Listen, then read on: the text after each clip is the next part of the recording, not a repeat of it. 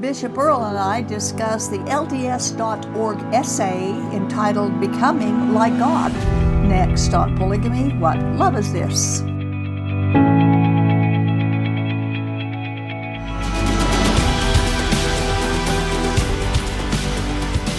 Several years ago, the LDS Church began publishing several different articles on questionable and troubling topics. And on doctrinal issues about which the church itself and its members were not giving consistent and honest answers.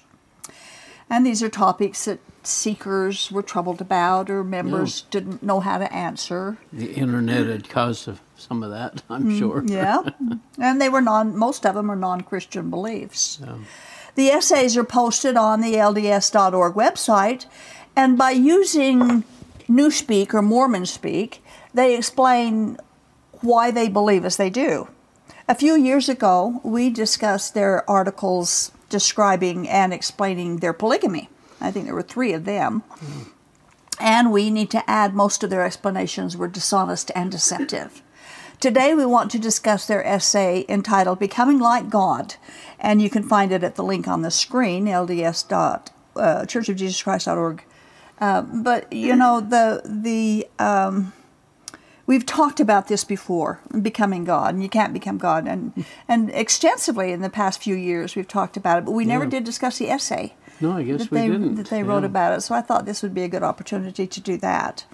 Now, the problem with this essay is common to the other essays, or one of the problems, I should say, and that is that they use extra-biblical and often non-Christian sources to support non-Christian doctrine, and yet they call themselves Christian. The essay is chock full of these kinds of statements, and the bottom line is it really doesn't matter what people or groups or ideas are. It only matters what God has to say about something or about anything. And since the Bible interprets itself, it's easy to determine if what they teach is genuinely biblical.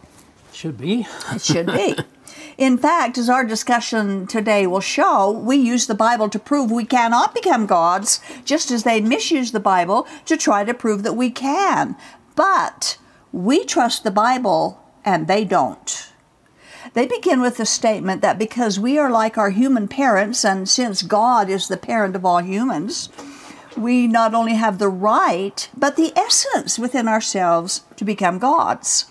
When one begins on a false premise, the conclusions will also be false, we quote. Yes, this is from the essay. Latter-day Saints see all people as children of God in a full and complete sense. They consider every person divine in origin, nature, and potential. Each has an eternal core and is a beloved spirit son or daughter of heavenly parents. Now, this is definitely the belief of the LDS, obviously. It is. And of the Mormon polygamists. But just because they believe it doesn't make it true. They may say we are literally God's children, but the Bible says that we are God's children only through faith in Christ Jesus. Yeah, we read that in John 1:12. Yet to all who received him, to those who believed in his name, he gave the right to become children of God. And Galatians 3:26 said, you are all sons of God through faith in Christ Jesus. And we have other scriptures we're going to be coming in that will show that the Bible does not teach that we all have the inner God essence. That's right. Only through accepting and receiving and having faith in Jesus Christ renders anyone the right to be called God's children. That's the message from the Bible. Now, again, that's the Bible they quote from, but they don't believe in. Okay, and by the way, the faith that that these verses talk about has to be the faith in the biblical Jesus, not in the brother of Satan. That's a very important point. It is. The LDS essay states that all humans inherit the divine nature, and that's not true either. We all inherit the sinful nature. Yeah, we read this in Psalms 51:5. Surely I was sinful at birth, sinful from the time my mother conceived me. And you can also read that in Psalms 58:3.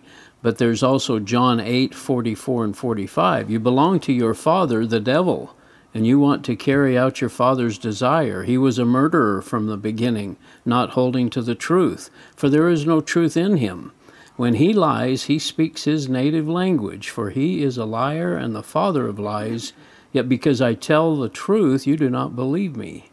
And 1 John 3:10, this is how we know who the children of God are and who the children of the devil are. Anyone who does not do what is right is not a child of God, nor is anyone who does not love his brother. So these are very clear verses. They don't are. need special interpretation. And they're not mistranslated. No. But they are saying that there's some people who are not children of God. Jesus himself in John 8:44 said, you are a child of the devil. Now Jesus Christ, who was and who is the truth, tells us that some people are not children of God.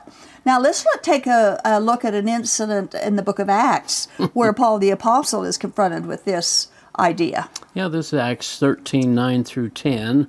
Then Saul, who was also called Paul, filled with the Holy Spirit, looked straight at Elymas and said, you are a child of the devil and an enemy of everything that is right.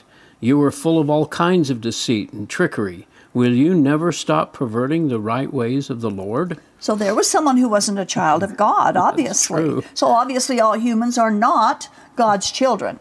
Now the essay states that because God created mankind in his image, that we are God's. But all they've done is just turned that upside down and made God into our image, is what they've done with that. As we stated earlier, the Bible explains itself, and being created like God is clearly explained in the following verses. From Ephesians 4:22 through 24.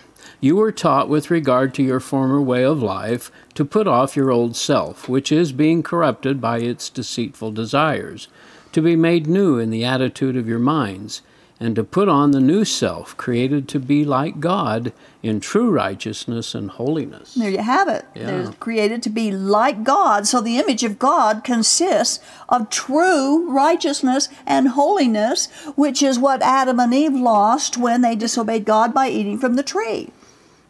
Now, humans do have some attributes that God has, such as imagination and the ability to create emotions, ability to participate in relationships and other aspects of who we are. But being like God, knowing good and evil, which they claim is proof text of our divine nature, is using the word of God falsely. God knows everything, and he knows what evil is, not by experience, but by intelligence and holiness. Adam and Eve did not know what evil was until they participated in it. Now, that cannot be godlike, and it doesn't make someone a god to be disobedient. And note that the first person to tempt humans to become like God was the devil himself. That's right. They quote Psalm 82:6 as proof that the Bible teaches we are gods. Again, they misunderstand and reject context. Yeah, this covers the verses before and after, Psalms 82:5 through 7.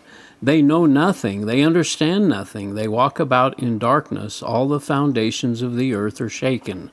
I said you are gods, you are all sons of the Most High, but you will die like mere men, you will fall like every other ruler. So, how can they be gods if verse 5 and verse 7 is explaining who they really are? Yeah. And of course, the word gods is defined. Lowercase, too. Right. Yeah, it's defined otherwise. And the essay also quotes John 10:34, where Jesus quotes that. But they use that as a proof text that we are gods. Rather than explain it in our words, we decided to use a great explanation from mrm.org. As usual, very good. Oh, it's very awesome. Well done. Latter-day Saints have used this passage to show how people can become gods. This does not make sense for several reasons.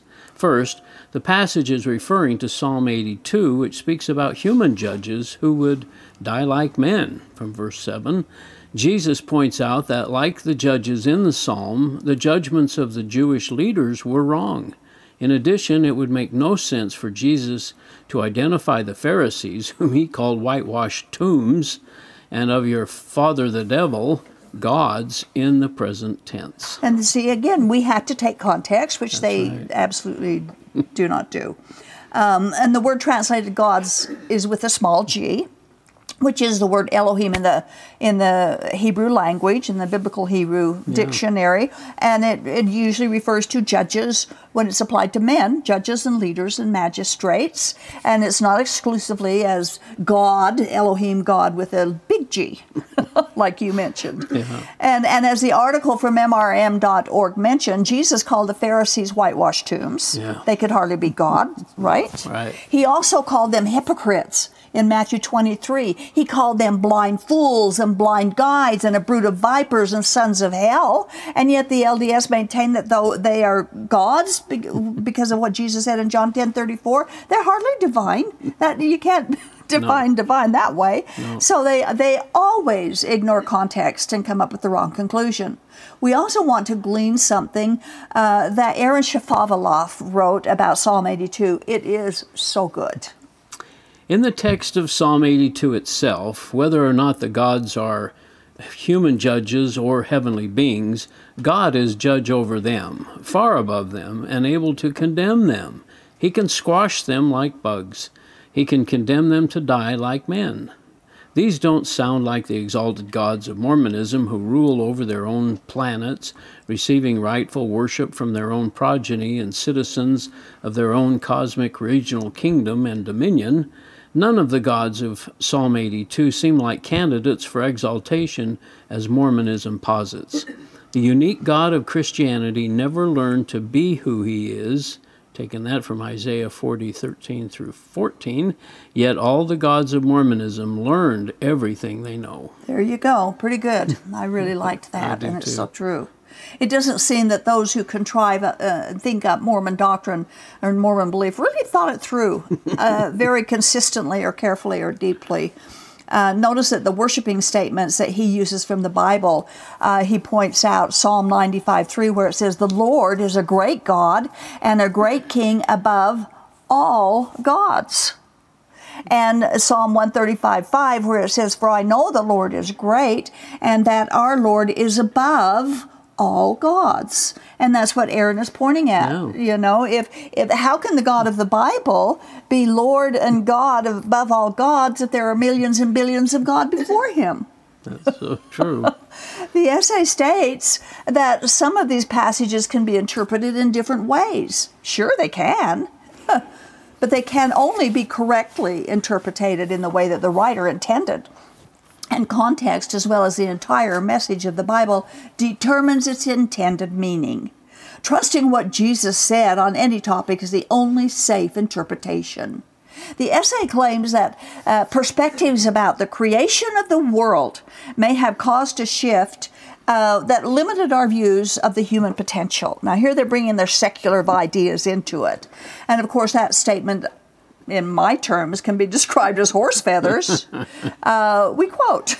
Again from the essay. The earliest Jewish and Christian commentaries on the creation assumed that God had organized the world out of pre-existing materials, emphasizing the goodness of God in shaping such a life-sustaining order. But new philosophical ideas in the 2nd century led to the development of a doctrine that God created the universe ex nihilo, out of nothing. This ultimately became the dominant teaching about the creation within the Christian world. In order to emphasize God's power, many theologians reasoned that nothing could have existed for as long as he had. It became important in Christian circles to assert that God had originally been completely alone. Creation ex nihilo widened the perceived gulf between God and humans. They're using some pretty skewed ideas here by trying to push what their idea of us being divine is, and not a bit of that is based on true Christian history of what they just said. 2nd century changing. Yeah. And philosophical changes creates our religion? Not hardly. No, and authentic Christianity has never embraced a pre-existence of a material universe from which the Mormons believe God and other gods got together and assembled it together. The Bible teaches that God created out of nothing. That's what the Bible teaches, and has always been authentic Christian teaching. Anything else is not true Christianity. God was there at the beginning. He knew how he created. And he told us how he created. And Hebrews 11:3 tells us that he created things that we see out of things that are not seen. Their essay says that Christians or Jews struggled with certain ideas in order to understand God, which was the deciding force in actual doctrine. And that's not true. What the Bible says has always been the deciding force in Christian doctrine. What we believe in, and when we trust Jesus and bring him and invite him into our hearts and our lives and turn and go God's way, God adopts us into his family, and only then are we called his children. Yeah, from Galatians 4:7 it says, "So you are no longer a slave, but a son. And since you are a son, God has made you also an heir." So we are either a slave to our sinful natures, Right. or we have been adopted into God's family, because no one is born a son of God. That's why Jesus told Nicodemus that no one can either see or enter into the kingdom of heaven unless they are born again. That's the adoption into God's family through the Holy Spirit, and it is based upon our faith in Jesus alone. What is so unbelievable about this entire topic and the Mormon response is that they are embracing and defending the very thing that condemned the devil to begin with. They are defending the lie that Satan told Eve that they could become like God. And so they ate, and instead of becoming a god, they got kicked out of paradise. Yeah.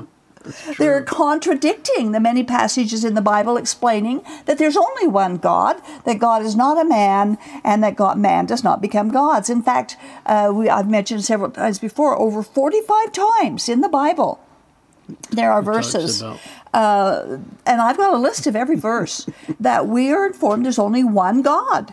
Yet, despite all the evidence in the Bible, they continue to teach a doctrine that condemned the devil. Ooh. Yep. And brought mankind in the fallen state. Now, strangely, the LDS do not trust the Bible. Their 8th article of faith accuses the Bible of being untrustworthy. Yeah, and we would quote, this always bothers me. I mean, that's the thing that they always fall back on. It's hard to argue with them this way. Exactly. Because they say, Joseph Smith wrote, we believe the Bible to be the Word of God, as far as it's translated correctly. We also believe the Book of Mormon to be the Word of God. Yet in defense of their beliefs, they quote the Bible over and over again, multiple times, to back up why they believe what they believe. And yet they don't trust it. They have no right to use the Bible to defend a heretical belief, especially considering the fact that they refuse to accept the Bible as being reliable. They should be ashamed of themselves, or at least embarrassed. Using the Bible like that, they gaslight their members with contradictory ideas and accuse the Bible of being completely untrustworthy, but then using the Bible to defend their heretical teachings and their false visions, and then call themselves Christian. Yes, and we're quoting from, let's see, is this from the introduction, I guess? In 1832, Joseph Smith and Sidney Rigdon experienced a vision of the afterlife. In the vision, they learned that the just and unjust alike would receive immortality through a universal resurrection, but only those who overcome by faith and are sealed by the Holy Spirit of promise would receive the fullness of God's glory and be gods, even the sons of God. Another revelation soon confirmed that the saints shall be filled with his glory and receive their inheritance and be equal with him. So quoting from Doctrine and Covenants 88:107. And then shall the angels be crowned with the glory of his might, and the saints shall be filled with his glory and receive their inheritance and be made equal with him. And that's all heretical. Wow. So heretical. And in Hebrews chapter 1, God has told us that he no longer speaks to prophets through visions or in the other diverse ways that he did in the past. But in these last times, he speaks to us through his Son, and that's the Word of God. And because this vision is in opposition to biblical revelation, we can know that it's not true. It just isn't true. God has told us to test the prophets, that we are supposed to test those who call themselves apostles, that we are supposed to test everything, and He has given us the powerful measure of testing. So we don't need to be fooled by these false religions claiming that things that just cannot be accepted as part of the Christian gospel. We quote again from the essay.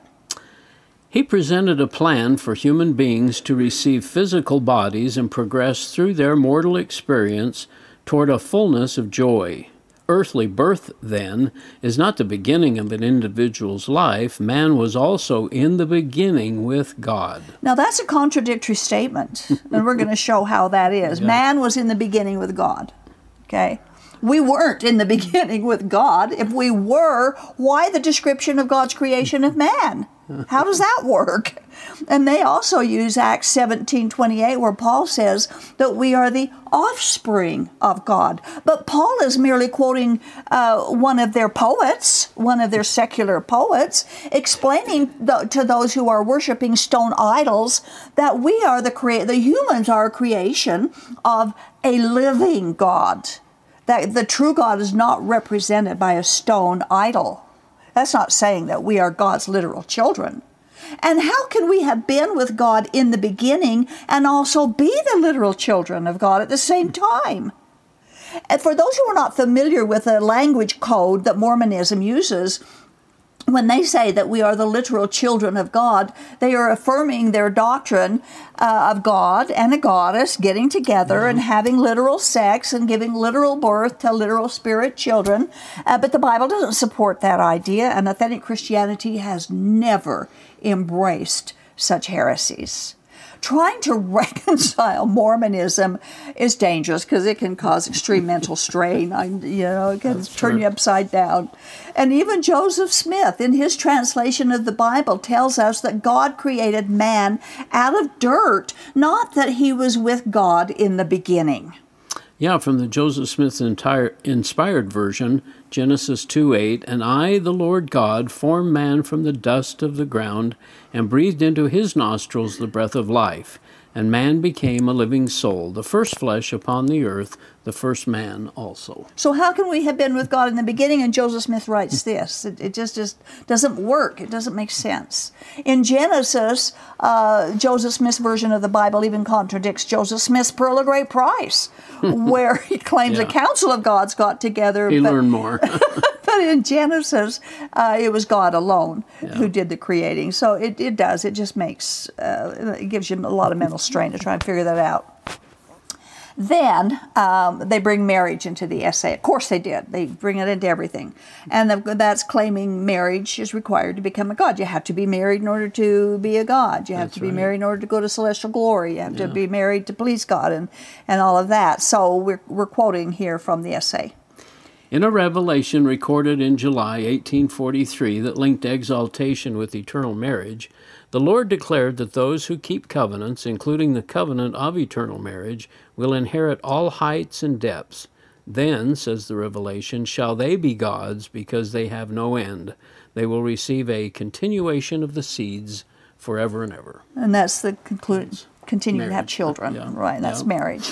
Now, Brigham Young and many other early Mormon polygamous men who were also called prophets also taught that polygamy was required or you would be damned, and that polygamy was necessary to become a god. The Mormon polygamists today teach that same thing. We haven't got time to comb through the entire essay. However, we again bring your attention to the fact that the LDS essay quotes the Bible to defend their odd doctrines, yet they are quick to explain they don't trust the Bible. But since they do use the Bible, we're going to close with some Bible verses about becoming like God or becoming God. First, starting with Isaiah 43:10 and 11. "You are my witnesses, declares the Lord, and my servant whom I have chosen, so that you may know and believe me, and understand that I am he. Before me no God was formed, nor will there be one after me. I, even I, am the Lord, and apart from me there is no Savior." Okay, that's pretty clear, say. Isaiah 44, verses 6 and 7 says, "This is what the Lord says, Israel's King and Redeemer, the Lord Almighty. I am the first and I am the last. Apart from me there is no God. Who then is like me? Let him proclaim it. Let him declare and lay out before me what has happened since I established my ancient people and what is yet to come. Yes, let him foretell what will come. Real challenge. Nobody knows the future but God alone. So he's saying, go for it. Yeah, prove me wrong. Yeah, prove me wrong. Isaiah 45:21 through 22.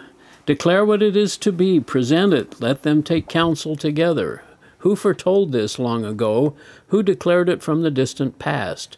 Was it not I, the Lord? And there is no God apart from me, a righteous God and a Savior. There is none but me. Turn to me and be saved, all you ends of the earth, for I am God, and there is no other. Again, there needs no special interpretation on No. these verses. They're pretty Clear. And then as I was getting ready to come today to do these, I was listening to the Bible on the being radio? read to me. Yeah, the Hebrew, they were reading through Hebrews 6, and I thought, this has got to be, I got to use it. So we don't have the verse to put on the screen, but I'm going to quote Hebrews 6, 13 through 16, where it says, when God made his promise to Abraham, since there was no one greater for him to swear by, he swore by himself. God said there's no one greater to swear by but himself. So he swore by himself, saying, I will bless you and give you many descendants. And so after waiting patiently, Abraham received what was promised. Men swear by someone greater than themselves, and the oath confirms what is said and puts an end to all argument. That verse, there's no one Should greater do than it. God. And He God didn't- would know if there He was. didn't say, I swear by my Father. Right, exactly. Again, that's just another verse proving That's that good. we can't become gods and there are no other gods. So Mormonism should either believe and trust the Bible as they use it to defend their faith, or stop using it to deceive themselves and others. Humans do not become gods. Our natures are not divine. They are sinful, and that's why we need Jesus. That's what it's all about. Yeah. One thing that came to my mind as we were going through this is the old thing, and I think we've mentioned it before, but here we have a heavenly Father and a mother, supposedly, that have these flesh and bone bodies, and they're giving birth to spirit children. Yeah. That's such How does that work? Yeah, that's such a contradiction in anything. And nobody, I've heard that question Like asked before. begets like. No one's ever answered. Yeah, like No. begets like. That's right. yeah. And no one's ever answered that question in the Mormon realm. Yeah, no. That's it. So Interesting. that's our response to becoming gods. And again, we've talked about this before, but we hadn't used the essay. Thanks, Earl. Yeah, Appreciate you it. Romans chapter 9, verse 8 says, they which are the children of the flesh, these are not the children of God. A former polygamy group member that I was doing a Bible study with, she asked the question, well, why can't we become a god? And I said, the answer's simple, because God said so. Is that enough reason? Humans do not have an inherent divine nature. We can participate with God only by being adopted by Him and having a personal relationship with Him through the Holy Spirit because of faith in Jesus. But we don't need the LDS to do that, or polygamy, or Joseph Smith, or any other created thing, just Jesus. And when we have Him, we have enough. Thank you for watching. This has been the audio podcast of Polygamy, What Love Is This? With host Doris Hanson. Polygamy, What Love Is This? Is produced by A Shield and Refuge Ministry. More information on this program, including the video version of it, can be found at whatloveisthis.tv. If you have any questions or need help getting free from Mormon fundamentalism, write us at contact@shieldandrefuge.org or call us at 1-800-877-425-9993.